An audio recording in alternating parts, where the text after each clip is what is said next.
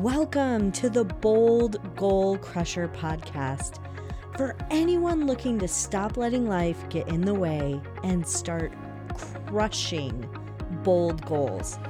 I'm your host, Sarah Mayer, and I'm thrilled to navigate this journey with you because it's time to start boldly achieving without working double time. So let's dive in. Hello, Bold Goal Crushers. I'm excited to talk about this new little series I'm doing specifically for business owners or want to be business owners or side hustlers trying to start their business. I've heard from many of you that this is a goal.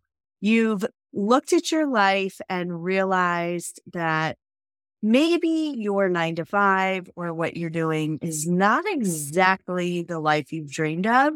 And so you're dreaming of a different life. Maybe you have looked at your life and realized you don't want to work for a boss anymore, or you don't like your boss, or you don't like exactly what you're doing, or you're just going through life and you are working to pay your bills. And if you're watching this on YouTube, I hope that you see the sign behind me, 2024. The year, and you really think about how this can be the year things can be different. Now, if you already have a business, I hope that you are creating a business that you love and not creating a business that you hate. So you may have left your 9-to-5 in search of freedom, in search of the ability to create something that you own, maybe build a brand, a personal brand or a business brand. And I hope that you really become intentional about what you are building, because it's critical that you think about this before you get in it. I cannot tell you how many of my clients leave their 9-to-5 and then create a business that they don't love. If that's you, if you have done that, it's okay. We can walk it back. This year, my theme, everybody knows I set a theme for the year. My theme is back to the foundations, because there's some things in my business that I've kind of taken on a life of their own that I don't love. And so I'm doing this exact same exercise. So I hope that you have built a business that you love. If you haven't started building your business, or you are right at the foundation, you haven't put up the walls, or you're just starting to put up the walls and maybe you don't like where they are in your business, going with the house theme, I think it's important to really think about your business from your personal perspective. Maybe you got into business because you didn't like the situation you were in. Maybe you want to make more money. Maybe you want to stop working for somebody else and make more money. And that is okay. Ladies, that is okay. Making money is part of owning a business. So please don't start a business just to have another hobby. You're building a business. It's time to make money. Maybe you started your business because you wanted to spend more time for your family. Whatever your reason is for starting your business, it is critical that you examine your business to make sure that what you're building fits those needs and goals and wants. And if it's not going in that direction, it doesn't mean burn it down and go to the ground. It means you need to critically examine your business to ensure that what you're building for the future does fit why you're actually in this business. If you find that you've strayed away from your original why, in the nonprofit world, we call that mission creep. Like a nonprofit has a mission, and when they get away from those things, it's called mission creep. If you've strayed away from your why, if you're getting further and further away from where you want your business to be, it does not mean you need to burn it to the ground. But what you need to do is critically examine your business and then take steps each week to get closer and closer to where you want to be. Because having the awareness is the first step. Because if you are not even aware, you're going to wake up one day and you're going to say, I built this business to have more freedom, to pick up my kids from school, to spend more time with my family. And that yet every night I'm falling asleep with my laptop in my bed. That's not why you started your business. And I do not promote the hustle culture. But building a business is hard work, but it's also very strategic work. It's something you need to think about. It is a lot easier to wake up every day, to have a boss tell you what to do, whether you agree with it or not, to go with the company direction and to cash your paycheck. It is a lot easier, but it comes at a price. And so when you choose to build a business, it's critical that you build it brick by brick, the way you want it, the way that makes sense for you and your lifestyle. And you really think about it as you're going along. So there's a couple of things that I'd like you to think about. I do have a weekly reflection. I'm big on reflection from a time management perspective, really thinking about how to be productive as an individual. But as a business owner, there's a different layer of things that you should be thinking about every week in your business. And so I do have a weekly reflection. I'm really excited about this resource that I've put together because so many of you have talked about one of your goals being building a business, creating a business, or even creating a side hustle that allows you some of that extra money so that you can do some of the things you want to do. So if you want to grab that resource, please do. It's sarahmayer.com/business owner weekly reflection. So sarahmayer.com/business owner weekly reflection. I encourage you to grab that resource, but I want to talk through some of the things in this resource. So as we know, business ownership is very different. Some of your friends are not going to get you.